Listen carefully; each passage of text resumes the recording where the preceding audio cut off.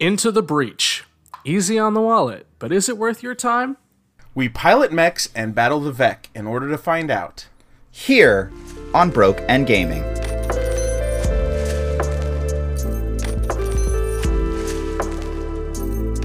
Welcome, absolutely everyone, to Broke and Gaming. I'm your emotionally detached stepfather host, Shay. I'm your absolutely overworked other co-host, Dan.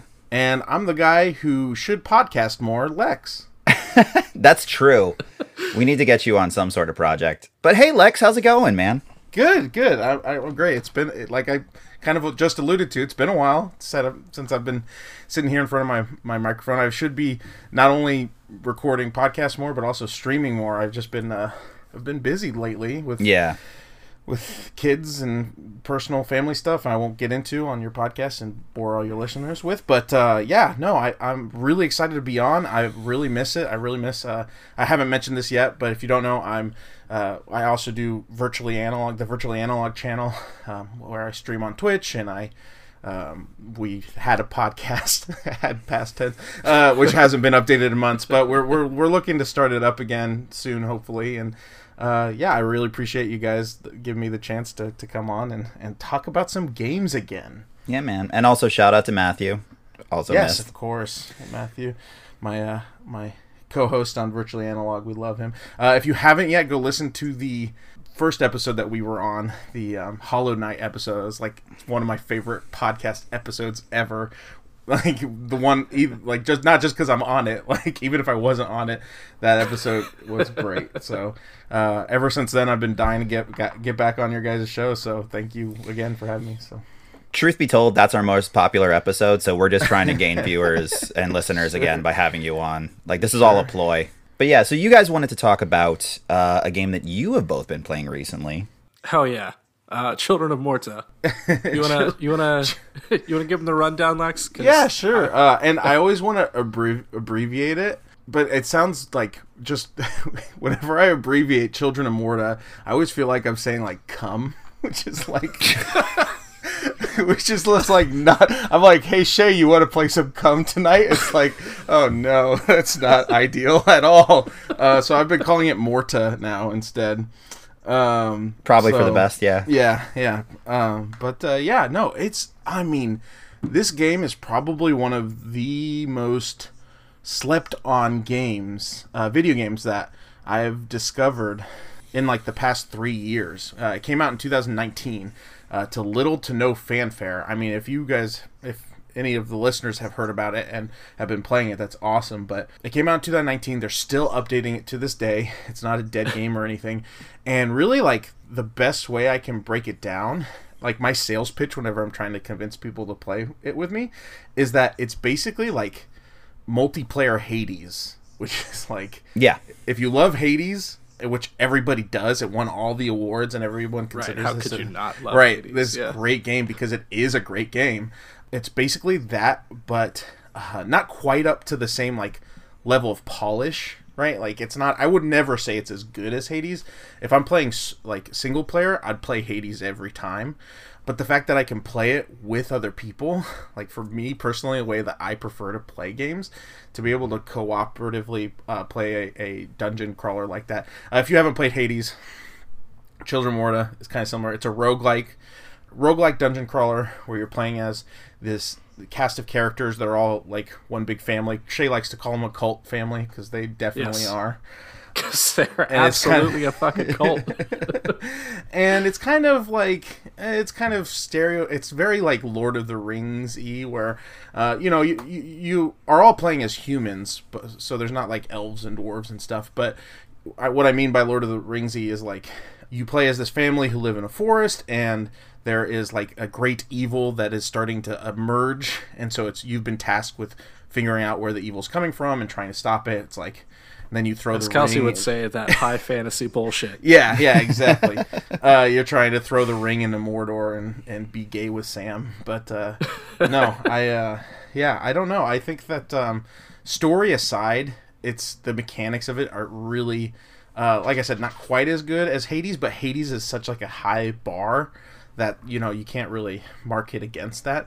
But like I said, it's continually updated, and just recently they introduced like a what would you call it, Shay? I can't remember what it's called. Like an adventure mode or a I think it's called like a family trials or something like family that. trials. That's exactly what it's called. Yes. Yeah, and it's basically it's like an endless survivor mode. Yeah. Mm-hmm. Kind of.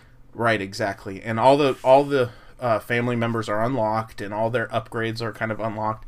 But there's still ways to it's still a roguelike, so there's still ways to slowly improve your stats and stuff. But when you die, you lose everything. You have to start over.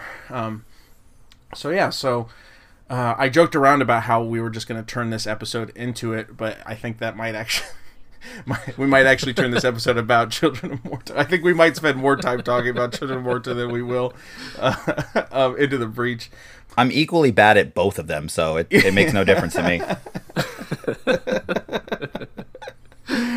Yeah, the game kind of it's supposed to be a couch co-op game, kind of those calling back to those old days where we used to be able to gather around and play games sitting next to each other, and now everybody's on Fortnite playing with hundreds of people they've never met before. I sound like an old man yelling at a cloud, but yeah, I was gonna say all the damn kids in their Fortnite. But no, I really like the fact that this game is kind of it's calling back to an older era of gaming. But so you can't play. There's no online multiplayer yet. If you look at the designer notes, it looks like they're working on it.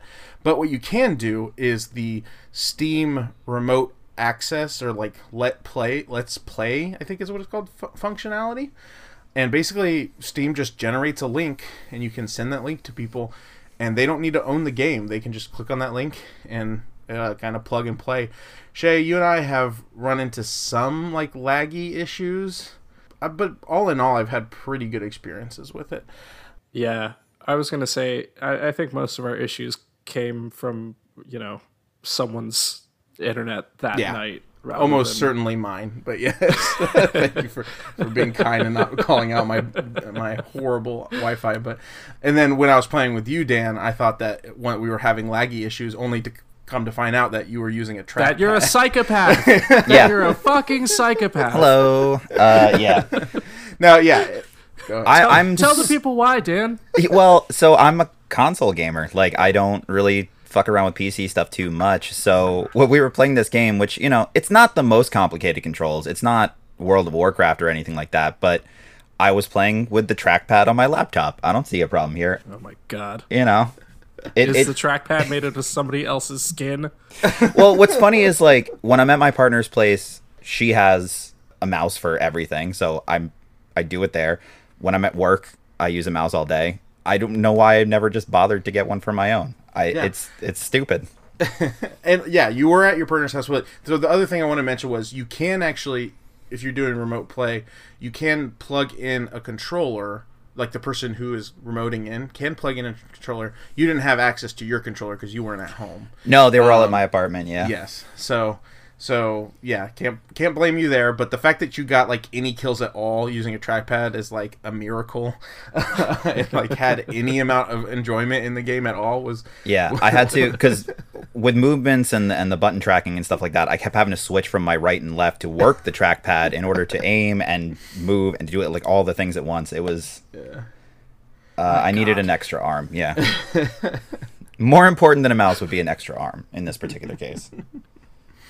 But the game is really interesting, and I do want to dive more into it when I have the time, which is just, Yeah, that's a big thing. It's time, and it's also I think it's $25, which I know we shouldn't be talking about it on this podcast because that's over your guys'. Oh, limit. We talk about AAA games all the time on here. We're just not going to review them. Right.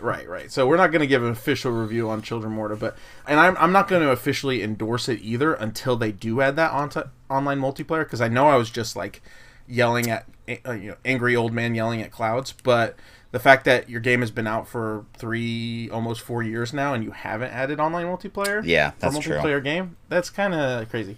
Now it's probably an indie studio. I don't remember the studio name, but hey, just a quick update. Yeah. Children of Morta Complete Edition bundle right now on Steam for $14.19. Oh snap! Hell okay, yeah. I can give the official review then. Stamp of approval.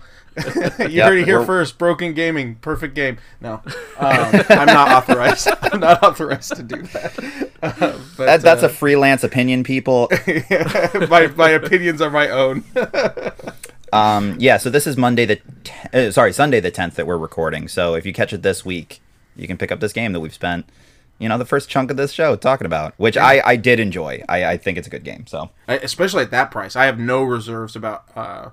At that price, I have no reserves about recommending it. But at 25 with no online, like in this 2021, trying to get a game like that if you don't have someone who lives with you who is a gamer as well, it's kind of a hard sell. But anyway, I think just if I was going to do like a capsule version of what I feel the game is, it's basically Gauntlet but roguelike. Yes. Mm-hmm. So if that interests you at all, go ahead and check it out. Speaking of roguelikes, how about we get into this episode's game, guys? Let's do it. All right. Then we will start, as we always start, with our short change history. Into the Breach is a 2018 roguelike, turn-based tactical hybrid game developed and released by Subset Games. Subset Games consists of founding partners Matthew Davis and Justin Ma, as well as per-game contributors such as composer Ben Prunty and writer Chris Avellone, who previously worked on the Fallout series and Star Wars titles Knights of the Old Republic and Jedi Fallen Order. Into the Breach is the second game from Subset, following the critical success of FTL, or Faster Than Light. Into the Breach received several industry awards, including Best Strategy Game at the Game Awards 2018. Into the Breach is currently available on Switch, Windows, Mac OS, and, say it with me, Shay, Stadia. This keeps popping up now that we mentioned it. Yeah, but you'll never fucking be able to find it in their library. Nope. You just have to scroll through pages and pages of everything that's on there.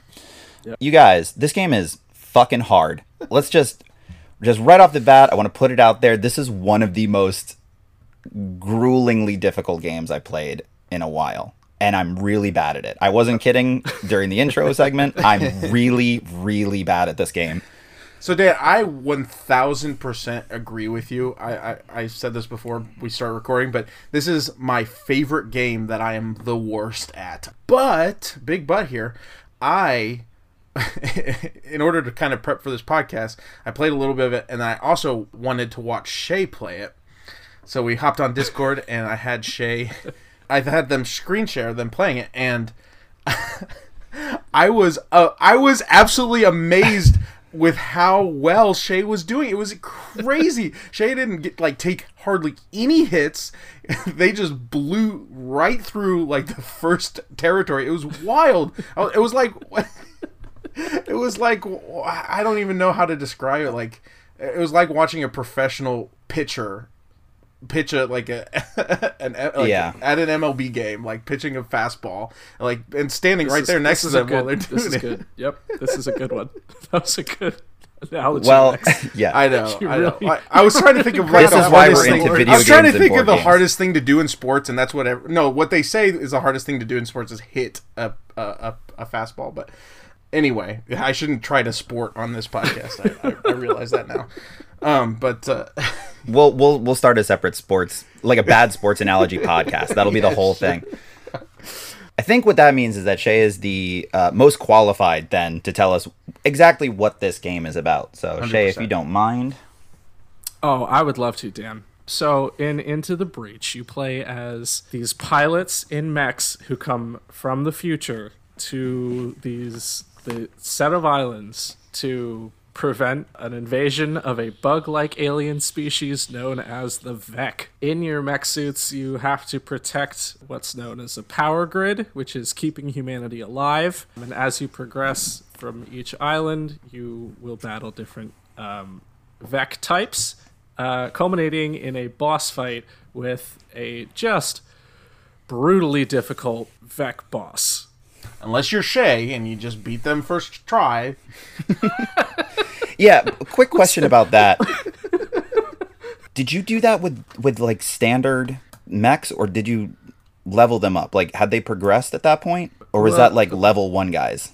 No, level 1 guys. Oh my God. I had 3 of the same mechs too.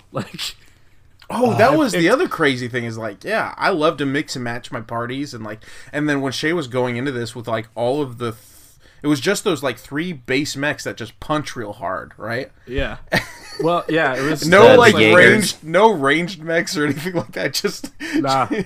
Shay just went in and hulked these mechs. Which can we take a second and talk about the name Vek for the enemy?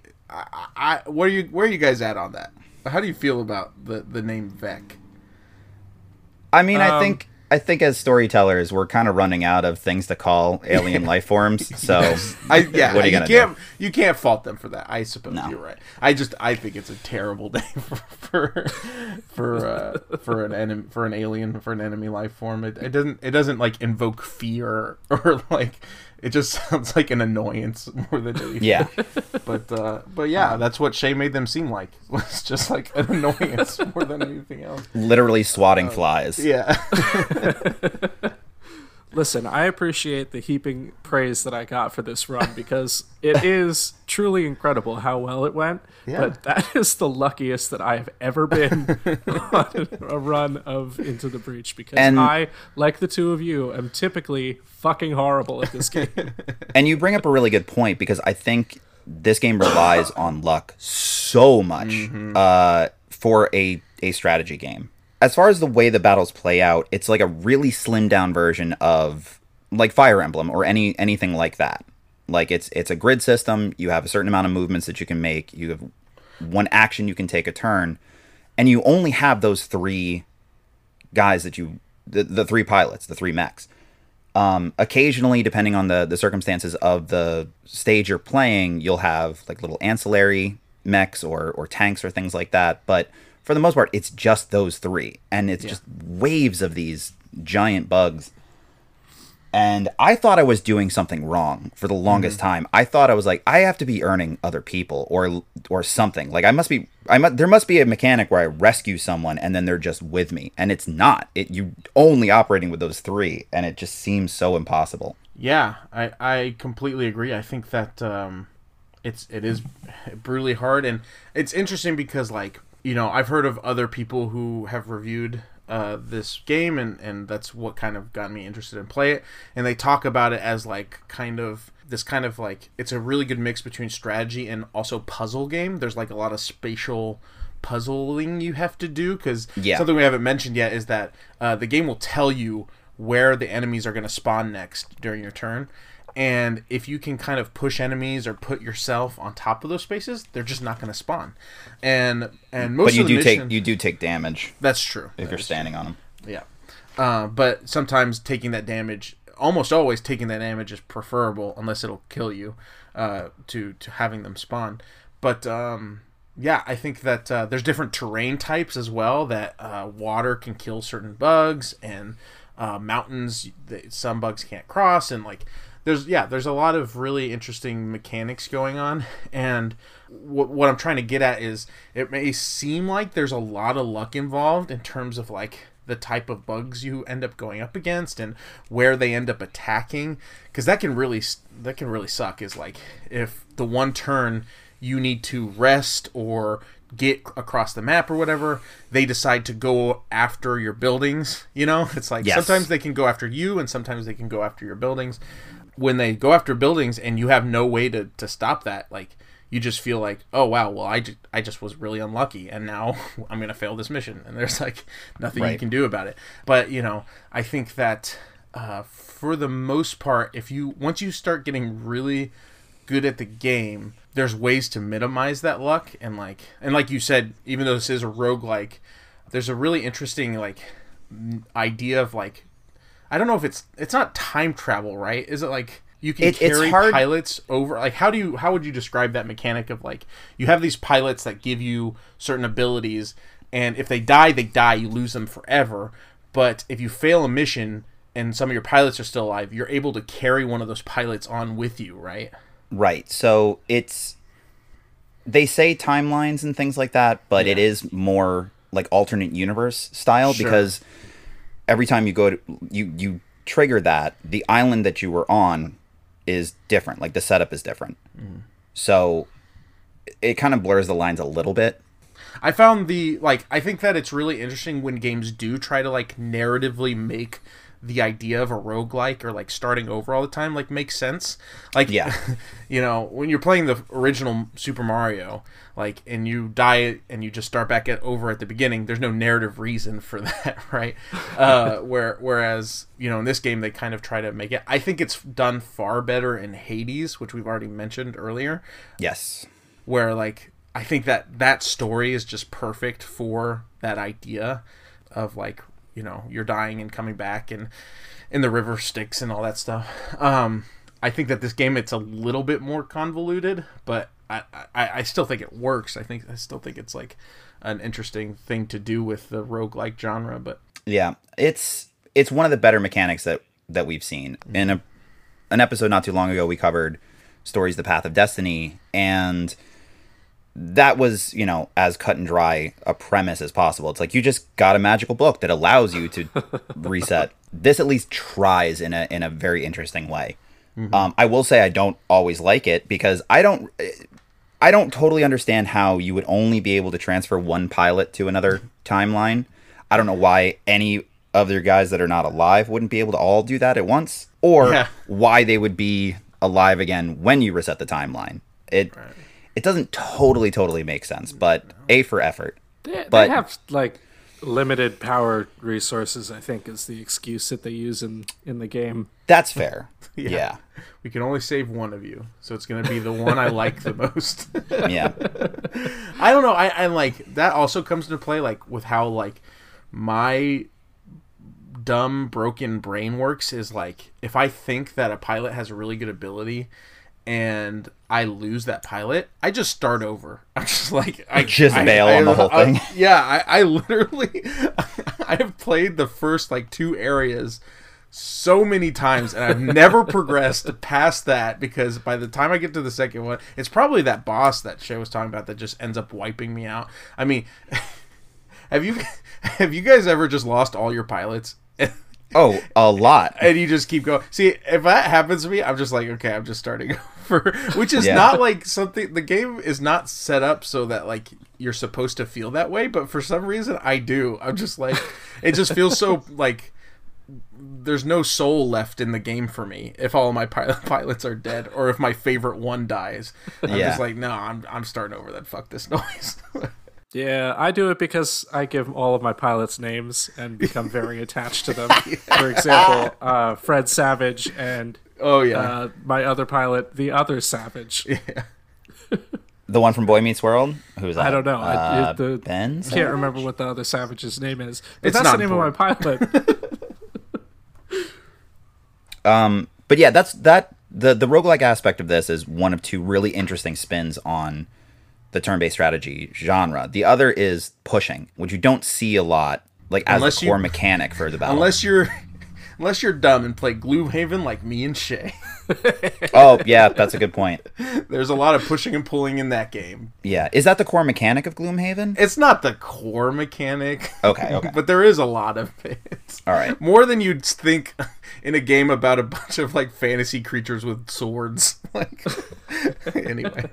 But yeah, I think it works really well in this because it's kind of like a tiny kaiju battle, right? Oh, so, like, if a giant mech punches a giant bug, it's gonna fall backwards into a building or another creature or a mountain or something like that. Like it's like watching a Power Rangers episode play out a little bit. And for that to be the core mechanic, like every attack you take pushes the enemy in the direction that you hit them. So building the strategy around that, not knocking them into buildings so you're not taking unnecessary casualties or damaging your power grid or anything like that, like having to think like that in almost a chess sort of way is like really I said, it's a puzzle, fun. Right? It's a spatial for sure. puzzle is exactly what it is.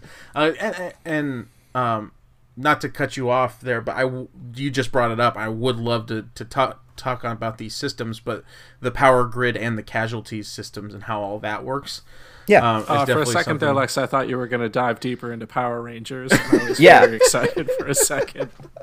I don't think that Tommy should have been made the White Ranger. I had no problem whatsoever with him being the Green Ranger. And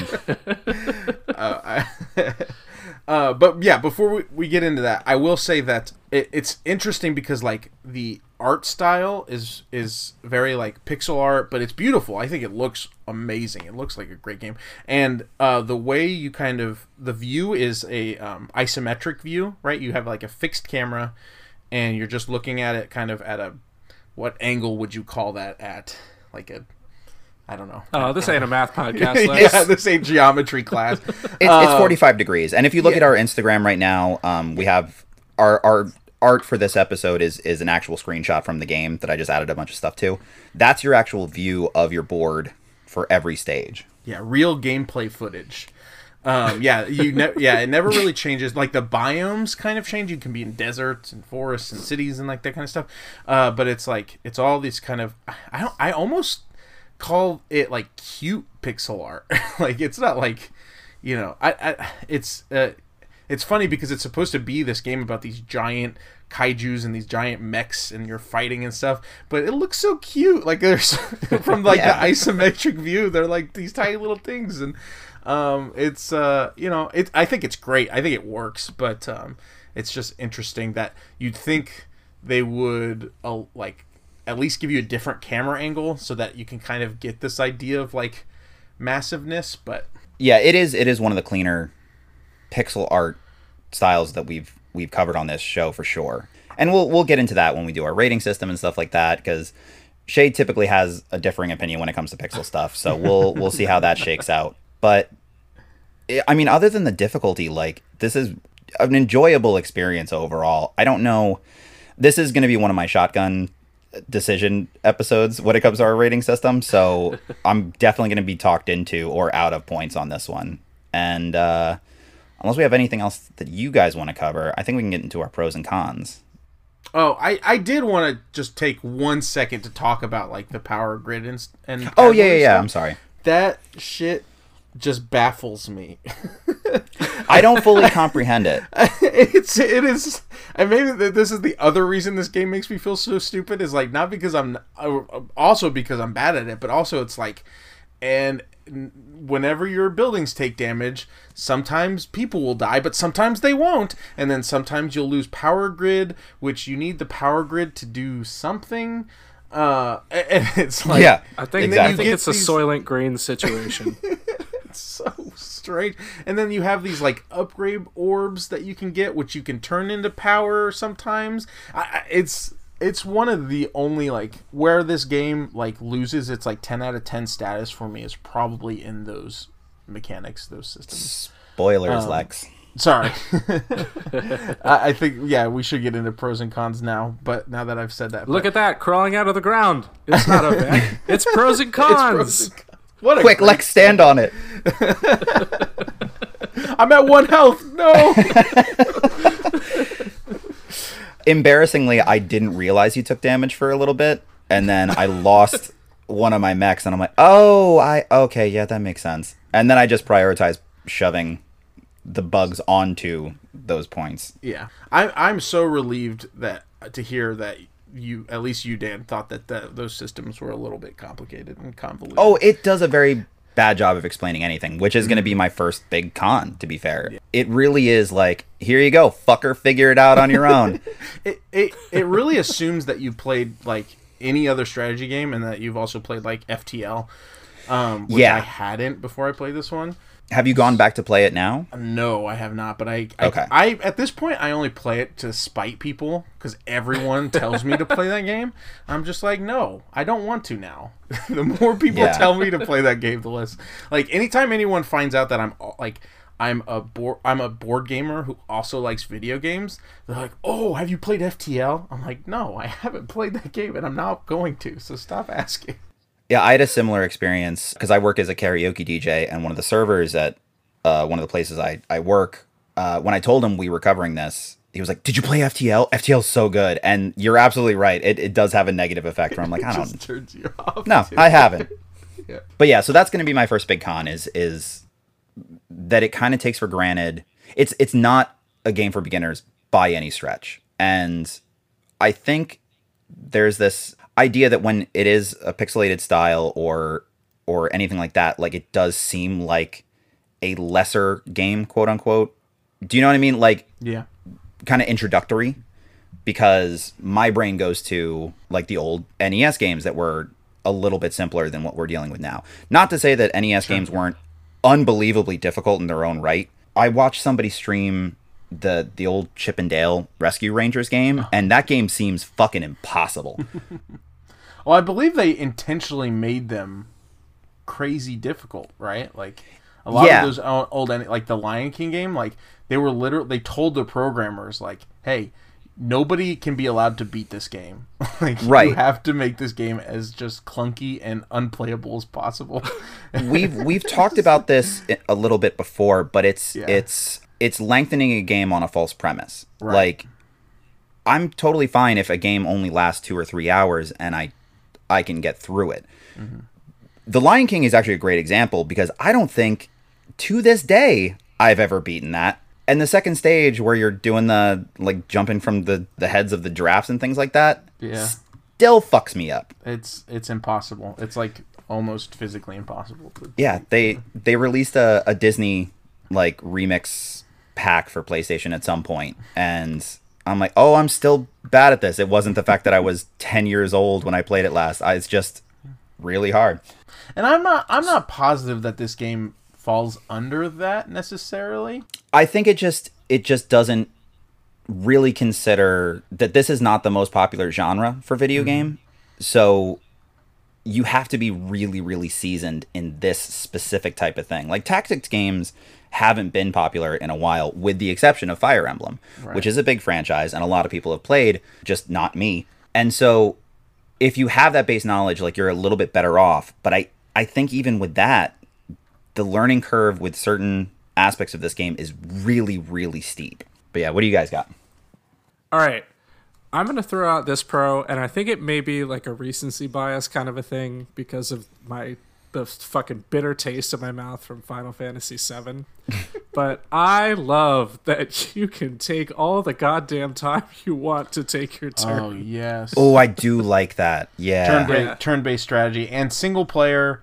Like, as much as I just talked about how much I love multiplayer, but like it being a single player kind of puzzle like experience, like being able to just sit there and kind of like really map things out. And it's interesting that you say that, Shay, because like it's also one of the big reasons why I love like solo board games, which is a whole other thing. Like it's this extreme niche of a already kind of niche hobby. It's like, so people are like, what, you like solitaire? It's like, no, like there's a growing movement in the board game community of like, especially during the pandemic, of just really, really good solo board games that came out. And just like, that's one of the things like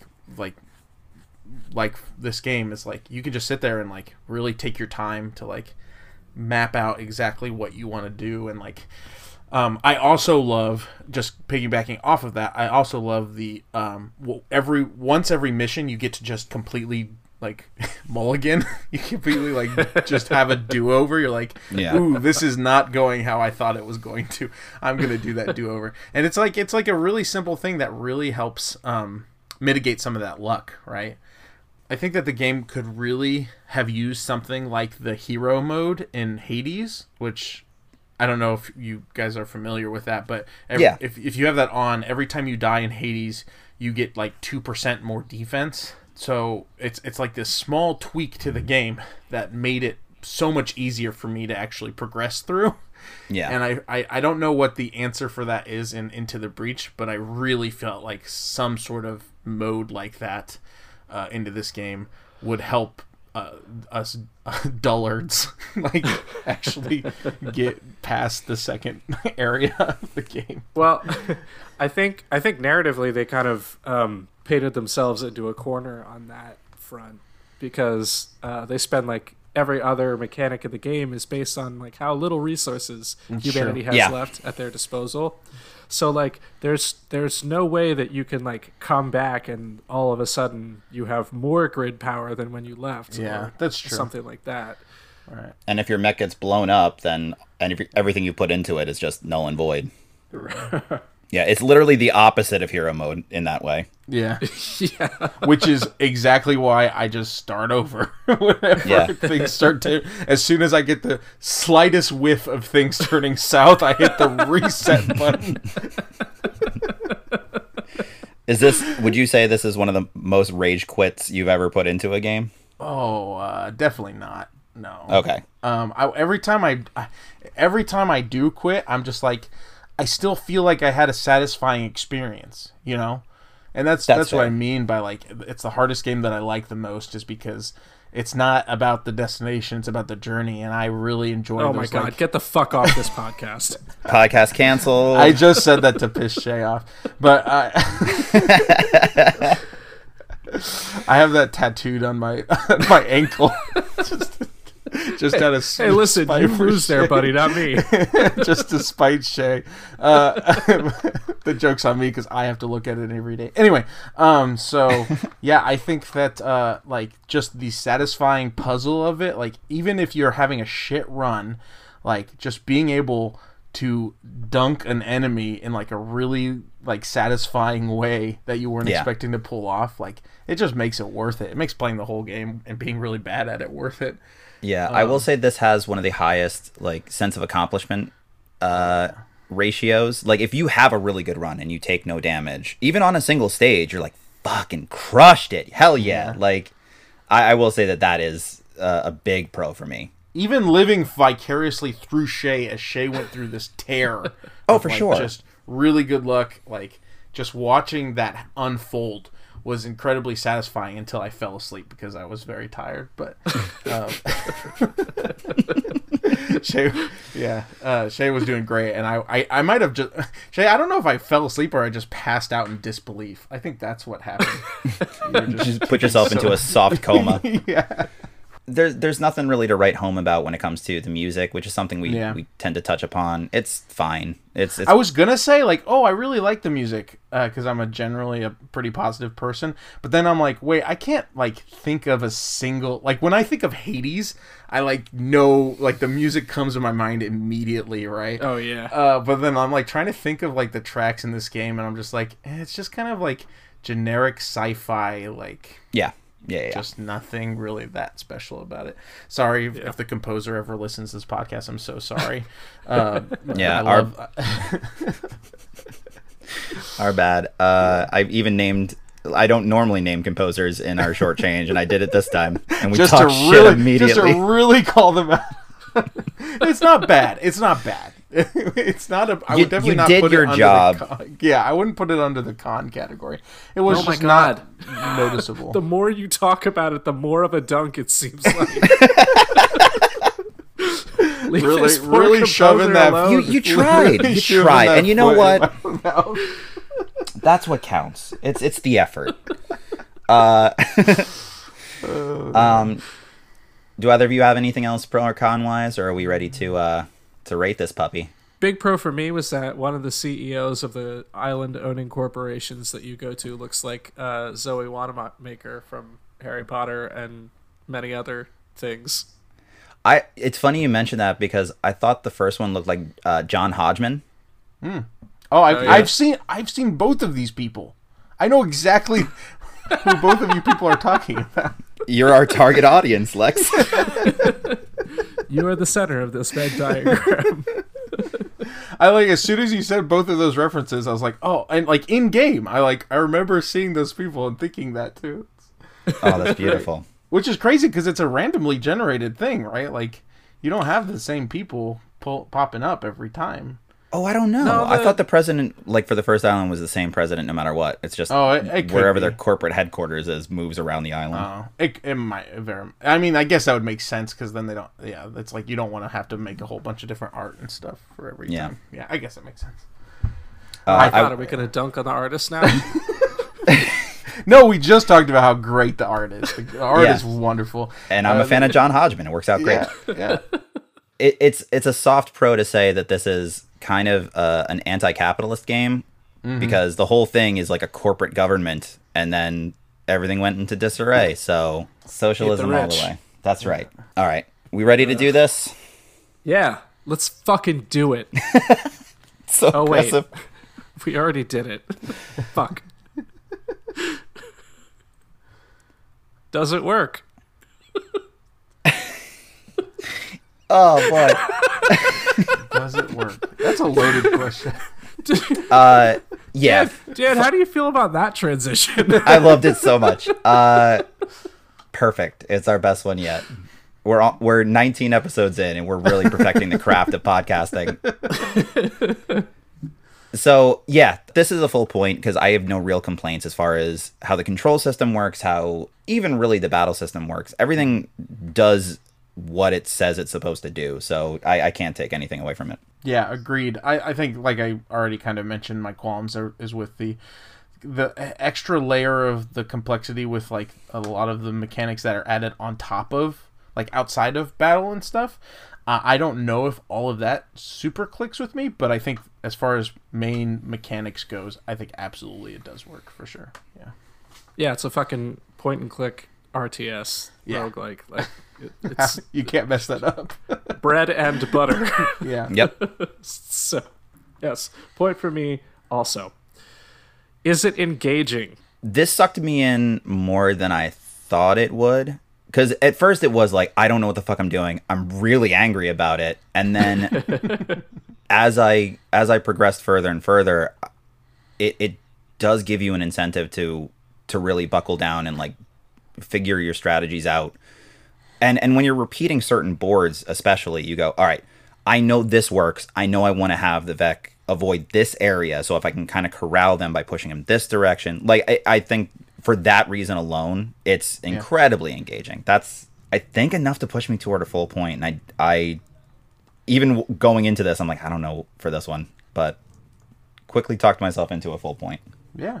Yeah, I think that for a game as punishing as it is, for me to just keep coming back to it, I think that says all all I need to say about it for me. It's like, hell yeah, it's a point for me. Yeah, and like I think both of you actually brought it up, but like once you get going on a hot streak, you're like locked in. Yeah. Like you can't pull yourself away from the game at that point. So point for me there also. Does it look good? So as we said, for a pixelated game, this is one of the cleanest I've seen. Even when you have that grid system, and again, you can check out our Instagram for the artwork for this episode. That is your real view. So the tiny mechs on there, that's your battle system the whole time. They do have certain other versions of the artwork where they're blown up and you get a little bit more detail, but I think everything is displayed really clearly. You can tell what everything is. So for this kind of package, I think it's got to be a full point for me. Yeah, I won't keep talking about how great I think it looks, but I also think the UI is really clean too. I think that sci-fi really normally isn't super my jam. I don't hate sci-fi by any stretch of the imagination, but I think that the biomes are cool and the UI really does a good job integrating with you feel like you're kind of in a mech world, right? Yeah. When you're dealing with the UI, so I think it looks great. That's a point for me. See, I'm really torn here. Yep. As Dan predicted. Because you're right, it does look fine. Now we dunk on the artist. Fucking hate this art style. Yeah. I hate the fucking pixelated games. Like, yeah, for the same reason that you hate puppets in movies. Wait, is that true? That's a whole different thing. Oh no, I have. Stop Dan, everything. You don't know, dude. I'm not known for my love of puppetry in movies. Oh man, my whole quiz is about Muppets Haunted House, Haunted Mansion. What the fuck are we gonna do? Yeah, you need to go and listen to the Dark Crystal episode of Shay and I's old podcast. Oh my god, that's right. I think I glossed over it a little bit because I was like, that's a wrong opinion. But I also didn't know Shay as well then, so to be fair. All right, continue. I'm sorry. I'll stew on that later. I think we're about to get in a very similar conversation. No, man. I mean, I talked to Dan about this on a different episode of a game that was done in the same art style. I can't remember which one it was, but like I think it might have been the Deltarune episode. Actually, it was. Yeah. But, like I hate that art style because like we all know that graphics don't look like this anymore, and like we all get that you're trying to do like a throwback like tribute to fucking SNES games, but like that's just not how games are made to look anymore. Like, right. I don't know. Like, I like this one a little bit better because like I feel like the shading makes it like deeper, and there's like there is definitely a lot more detail as opposed to something like Children of Morta, right? Although I think that Children of Morta definitely doesn't look as good as this one. I'm just gonna see how many more times I can mention Children of Morta. I was gonna say you are determined to turn this into an episode about Children of Morta. I will say, as far as looks go, Children of Morta does not get a point for doesn't look good. As fun as that game is, that game looks fucking horrible. I think the dungeons look not great. Especially you can never see the spikes, which I think is probably on purpose, but it sucks. Shay and I always kill ourselves. I think we've done more damage to ourselves on this the spikes. This episode is not about Children of Morta. Anyway, but I think okay, sorry, you're right. It's not about well, Shay, we'll talk about this later. But Shay, this is the exact same point I had when we're talking about puppets and physical, effects in movies. Good. Here we go. Just copy and paste everything from that episode into this. I've done a little bit of like research into like what goes into creating pixel art, and I think there's something very interesting in creating something that looks good and beautiful in a restricted environment, and like not being able to use all of the pixels that you would normally have available to you. And like, okay, but it's the same thing I said about Dan not using a mouse. Just because the trackpad and dirt are good enough doesn't mean that there aren't better things. Why? What I don't understand is why you would restrict yourself so much in 2018. Like, why are you handcuffing yourself right out of the gate? That's fair. Yeah. I'm going to give it a half point, and we're going to move on before this devolves into puppet talk. Gotcha. Is there replayability? Inherently, as a roguelike, yeah. And I think they give enough of an incentive, especially if you get on a good streak, and especially if you can keep a pilot going for long enough that any of the upgrades matter and stick, then yes. None of us got far enough to beat the game, so we don't know what kind of incentives there are for that. I know that for certain things that you acquire, you can change up your mechs and things like that, which isn't available to you right at the beginning of the game. So there is an actual payoff, an actual reward for playing this multiple times through, which isn't always the case with some of these roguelikes. So yeah, that's going to be a full, and I didn't think it was going to be. Jesus Christ. Lex, what do you think? Yeah, I don't have anything too interesting to say about this point. It's like I consider some of my best friends to be the ones that like I can not talk to for a long time, and then like run into them or give them a call randomly, and then just it'd be like we've been talking the whole time, right? Like it'd be like we just hung out the other day. And I feel that way about this game, where it's like it has replayability, but I go like a long time in between not playing it, but when I do pick it up again, it just feels like an old friend, that's like been there. So. That's really, really beautiful. And I'm not even kidding. Like that's the best I've heard that put. Yeah. So I think it's good. I give it a point for replayability for sure. Fucking Lex with his FDR fireside chats.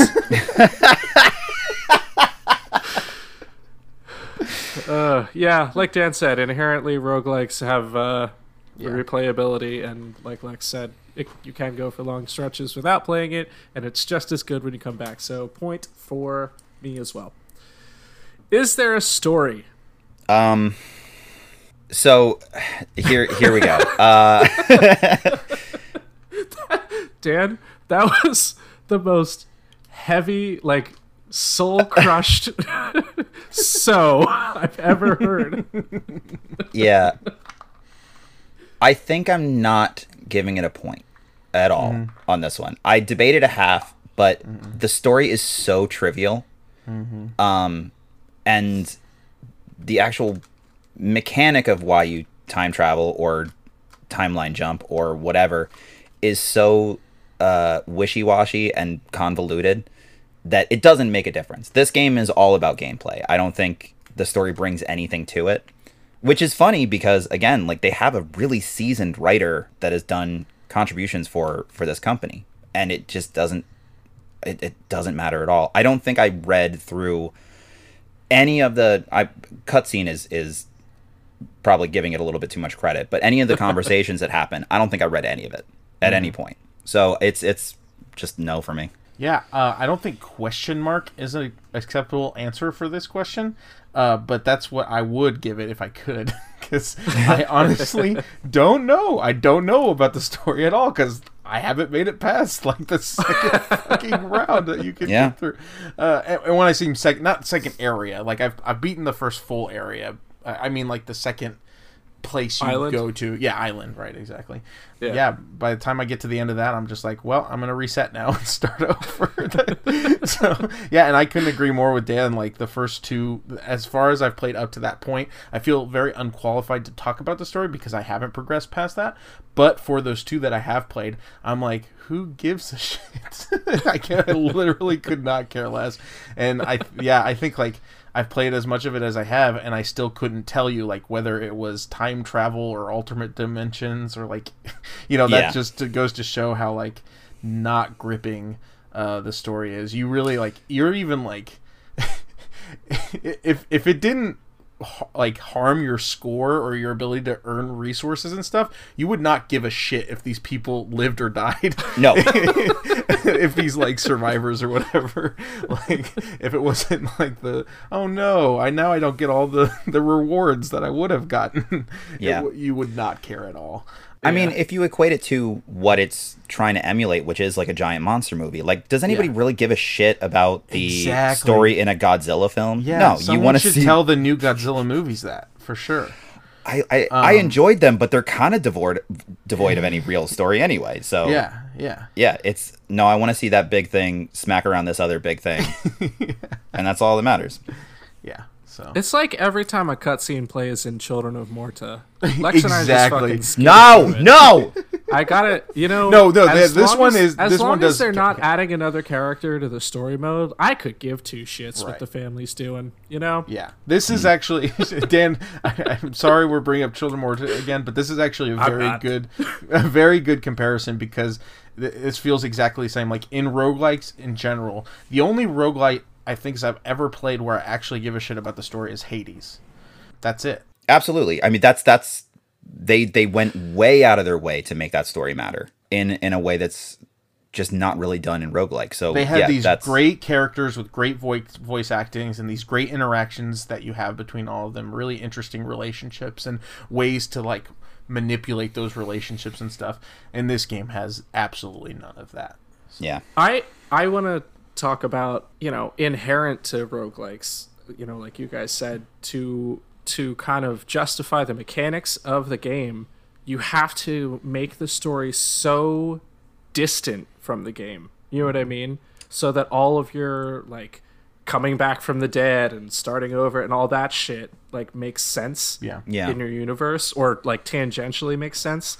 And I think that that's an issue that is an issue across all roguelikes, is because like the story has to take such a backseat because of the way that the mechanics work, that like you know, unless you find that perfect framing device like you did, like in Hades, exactly, like there's just no way to have story and gameplay in a roguelike for sure. And so that's why I have 0 points for story. Yep. All right, and finally, is it worth the cost? So this retails at $14.99, I believe, everywhere. It's probably $19.99 on Stadia. Yeah. It was also the last one to be added, so that's very possible. But how would we ever find out? Holy shit, the soundtrack for this game is $6. Are you shitting me? All right, well, this gets 3 points then. No, I think I'm sitting at a 4. There's a lot more that I would have liked out of this. Just little tweaks here and there that would have made this a 5, but it provides enough gameplay that I don't think I wasted any money. But at the same time, it's like this doesn't feel totally complete. Like Lex was saying, having a hero mode probably would have made this twice as good, if not more, game. So 4 is, I think, where I'm sitting at. I may revise that. I'm gonna let you guys answer, and then we'll see. But I'm sitting at a 4. Yeah, I think my opinion is,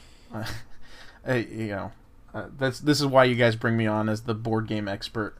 It's because my opinion on this is very much skewed because board games are ridiculously overpriced, and so I'm like, $14 for a game that you get.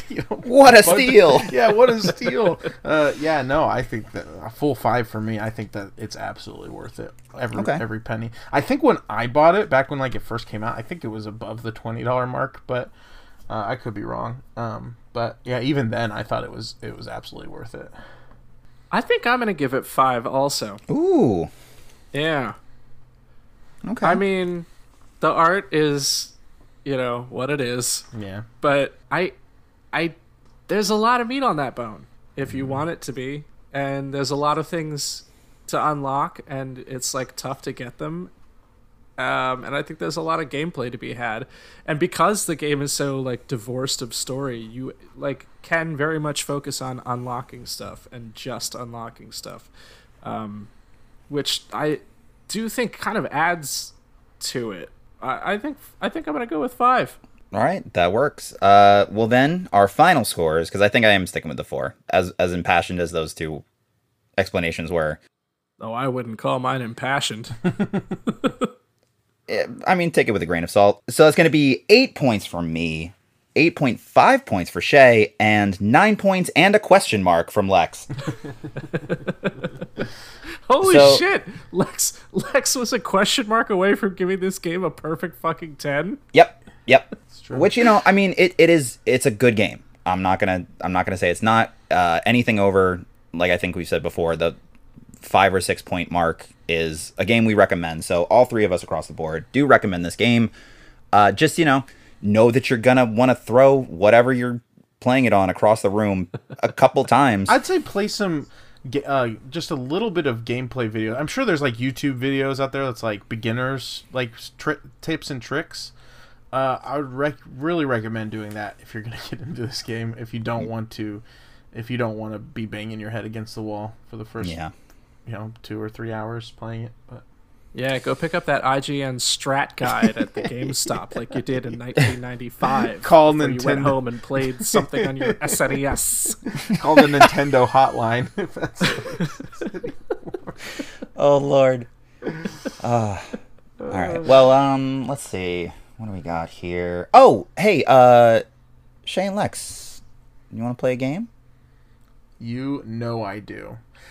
But hold that thought. I forgot to get my dice like you told me to. Hang on. What? 1 second. I'll just do my saw bit while we're waiting. Yeah, go for it. Dan, chain me to a radiator in a dirty-ass bathroom with a dead body in between me and a stranger. I would love to play a game. Ooh, we went old school on that one. Yeah, that's the OG trap. Only took us however many episodes we've been doing this. I kind of feel like I may have used that one already. I don't think you have.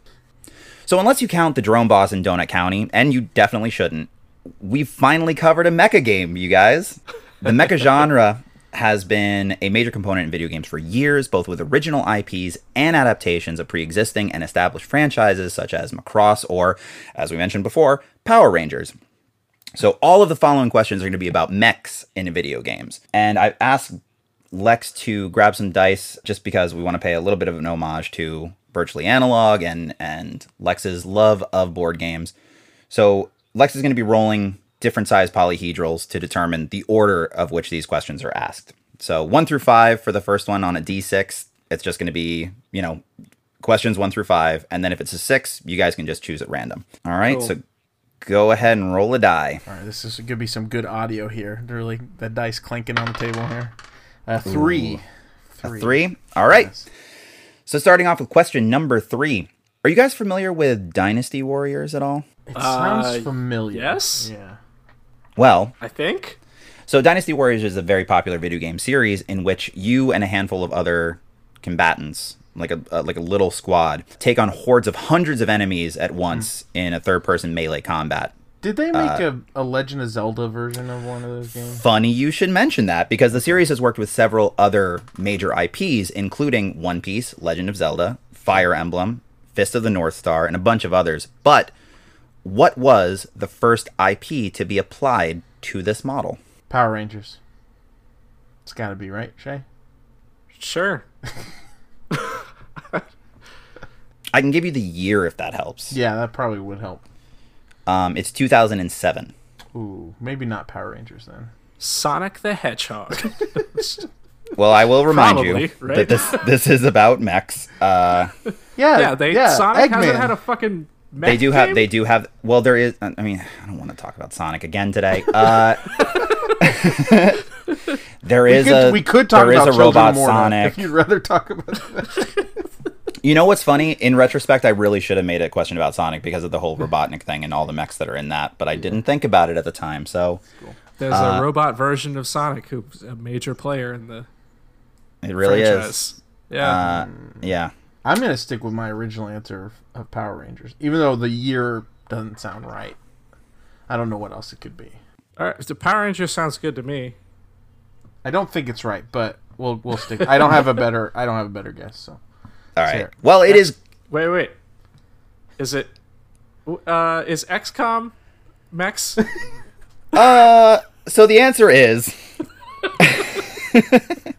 Gundam.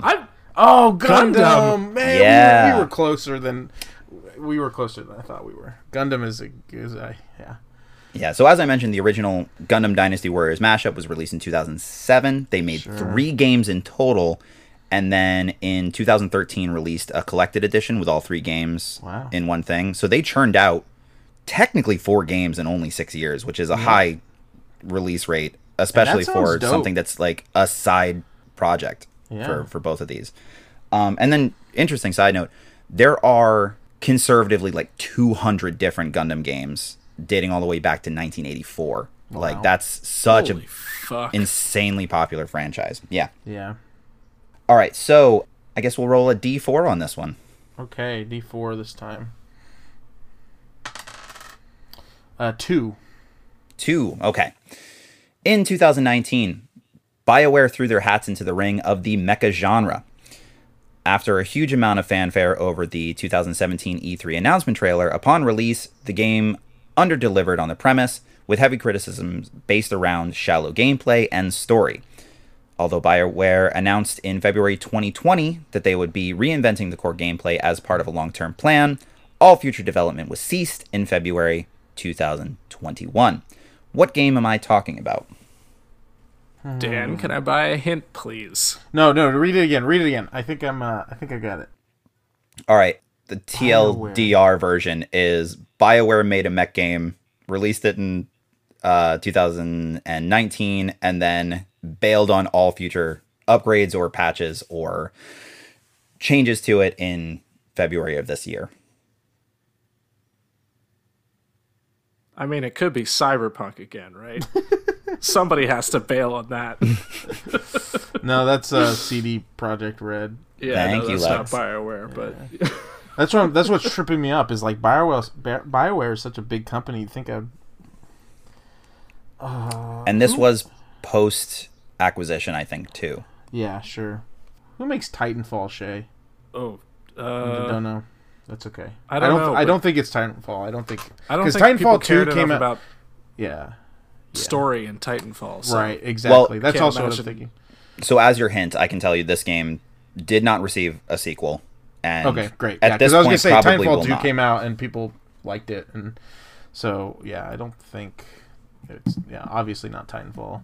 I'm just trying to think of other big. Lex, what are some other games that BioWare made that might help jog my memory? Their big ones are the Dragon Age games, and if I'm not mistaken, which I probably am, I think it's Mass Effect. Yes. Ooh, if they fucked up another game besides Mass Effect, And boy, this did they company's ever. in trouble. Yeah. As soon as I tell you what it is, unless you guys guess it, you're going to go, oh, yeah, that sucked. Man, oh, come on. There was It feels on the tons tip of my press. tongue. Yeah, there was a Yeah. ton of press around this when it was announced, and then it just completely fizzled upon launch. Like, you didn't hear anything about it from that point on. What are you thinking, Lex? I don't know. I'm drawn. It's not. What I feel like there was one that came out around the same time as like Apex. Everyone thought it was going to be like the competitor to Apex, and then it super wasn't. Shit. Overdrive? Is that what that game was called? Overwatch? Overwatch. No. Man, this is gonna kill me. I don't know. Yeah, I don't I know. have no either. answers here. It is Anthem. Anthem. That's because I remember Anthem and Apex coming out around the same time. I'm Yep. like both A games, and Apex took off, and then Anthem. Yeah, that was on my tongue. That was on the tip of my tongue. Yeah, that was I definitely remember- in the fishbowl. Watching the trailer for that the first time, Yeah. and like you're like flying through like this jungle, like all these vines in these battle suits, and it looks incredible. And I guess it just, I guess it was just so shallow because you're just grinding and grinding. Like it seemed like it was more like Destiny than what they made it out to be. Yeah. Is what it boiled down to. So, all right, so we'll roll the D4 again, Sure. and then if you get 4, we'll just do. You guys can pick again. 2. 2. All right. What long-running game series, originally starting development as a sequel to Chrono Trigger, was spun into its own IP as a science fiction RPG series featuring mechs with various usages depending on the entry, with mechs called Gears, Skells, or Mechon? Xenoblade. Yeah, it's the Xeno Yeah. series. Yeah. Yeah. Nailed it. And the most recent game, as Shay can tell you, they're called Artifices, right? No, they're Mechon in that game. Are they Mechon too? There's another. Sorry, there's another game that came out since the one that I have. Oh, yeah. don't know what they're It's called just in a that game, sequel. Yeah. Oh, yeah. So if you... Yeah. All right. Fair enough. I only ever played Xenogears, the first one, which I really, really enjoyed. It's insane because, again, speaking of Power Rangers, you would have these like turn-based battle things, and then you could just be like, fuck this, and jump into a giant mech, and then the whole screen would change, and you'd be fighting standard enemies and just stomp them out. It was hilarious. I loved it so much. All right. 2 questions remaining. We will do this, how about just with a coin flip? I can do that. A big silver dollar here. That should make lots of noise when it lands. You don't have dice next to you, but you have a fucking silver dollar. Yeah, why not? It's tails. Yeah, my son can't swallow a silver dollar. Don't challenge him to it. So, admittedly, the Battle Royale genre is not for me. We've mentioned now a couple times, a couple different Battle Royale games, just in this episode alone. But I've never been a fan, really, of being regularly and handily decimated. Yeah. And or getting cursed at by tweens, personally. Sure. So, the genre makes up such a large percentage of market share right now for online players. Games like Fallout 76 and Call of Duty Black Ops 4 implemented Battle Royale modes to cash in on the trend. However, Respawn Entertainment, the developers of, as Lex asked accidentally, Apex Legends, built a team-based single death, no respawn deathmatch mode into one of their games when it released in 2016, which was one whole year before PUBG kicked off the phenomenon. What game was it in? Shit. Shay, you got a guess? Can I buy a hint, please, Dan? We've already mentioned it. Anthem. No, just kidding. When did you say it came out? 2016? Or was patched or something? The game itself was released in 2016. Okay. It may have been day one, but I wasn't able to. I'm almost positive it was day one that this was in there, but it wasn't in the original because this is a sequel. Oh, is it Titanfall? It is Titanfall 2. Oh, Yeah. wow. Yep. So It's just funny that they were like, oh, wait, we did this already. Let's just make a game that's just this, and made Apex. That's great. Yeah, it's a good job. All right, and we have one final question. No coin flips, no dice rolls necessary. And it worked out great because I love talking about this person. I can never decide if Hideo Kojima is a madman or a genius. Both, right? Pretty much. That's what we've come to the conclusion on him. As time went on in the Metal Gear series, the names of characters got wilder and wilder, giving us memorable monikers such as Shalashaska and Hot Cold Man. Same goes for the namesake mecha themselves. Kojima went from designations like Metal Gear Rex, Metal Gear Ray, and the Arsenal Gear to what in Metal Gear Solid: The Phantom Pain? Ardipithecus, Paranthropus, or Sahelanthropus? That's going to be your only multiple choice one. It's got to be that last one, right, Shay? Man, it would have helped if I had booted up this game at all. It would have helped if anybody had booted up this game at all.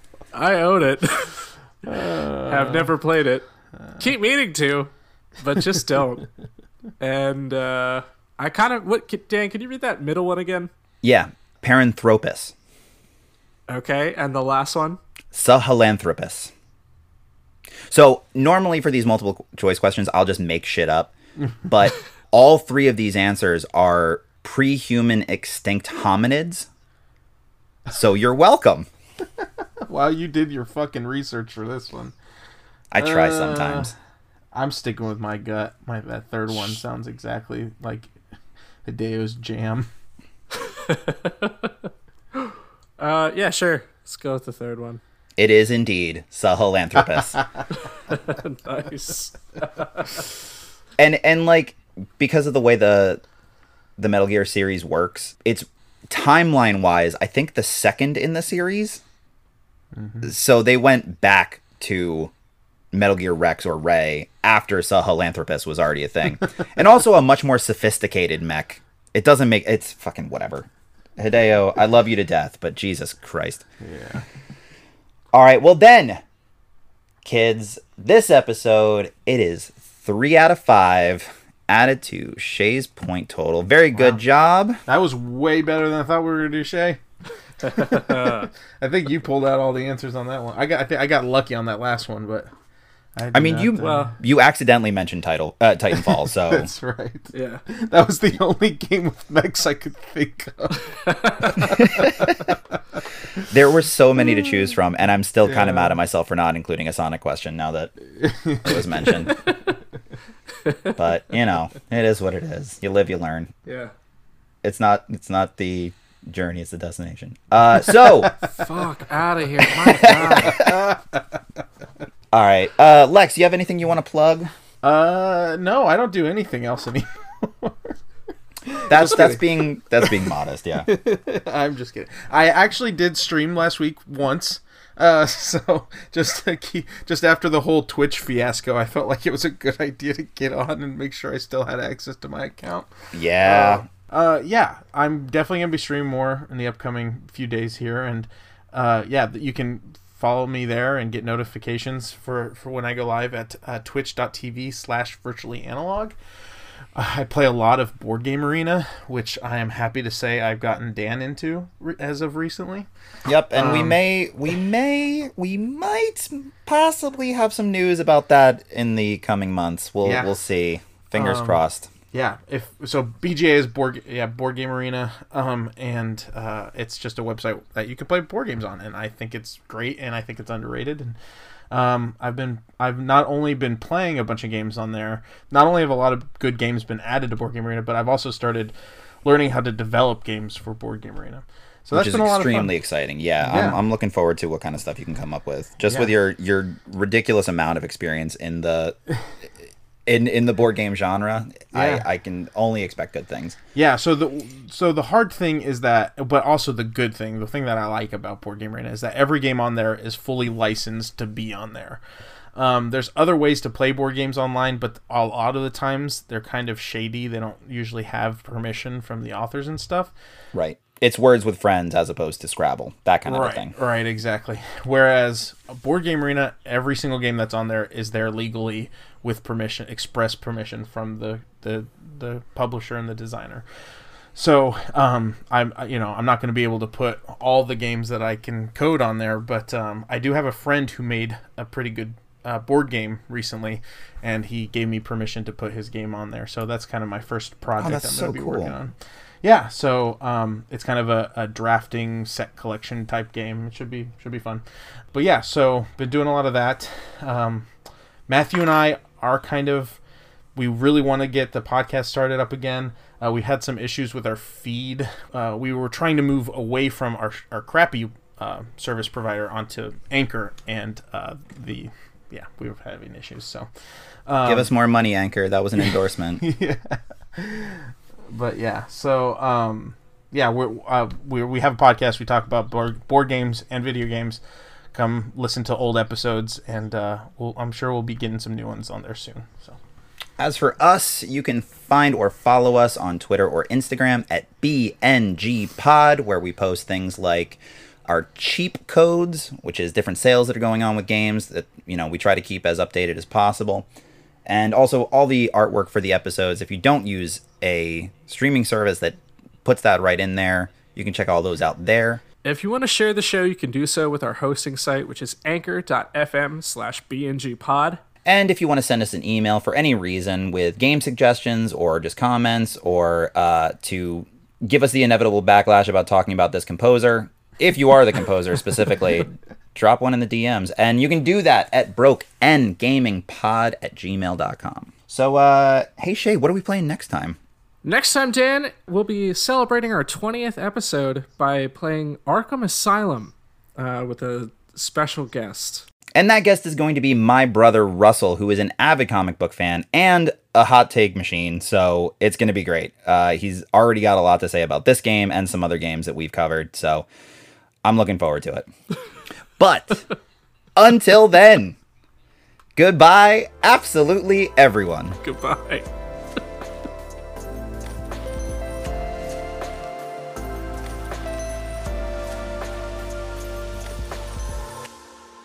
We pilot mechs and battle the Gek. I fucking knew it. Yes! That's staying. Let me try that. This is why you guys don't have me on very often. I'm always begging to come on the show, and you guys are like, no, Lex, you'll fuck it up. You'll fuck up the intro like you always do. This is all now post-credit stuff.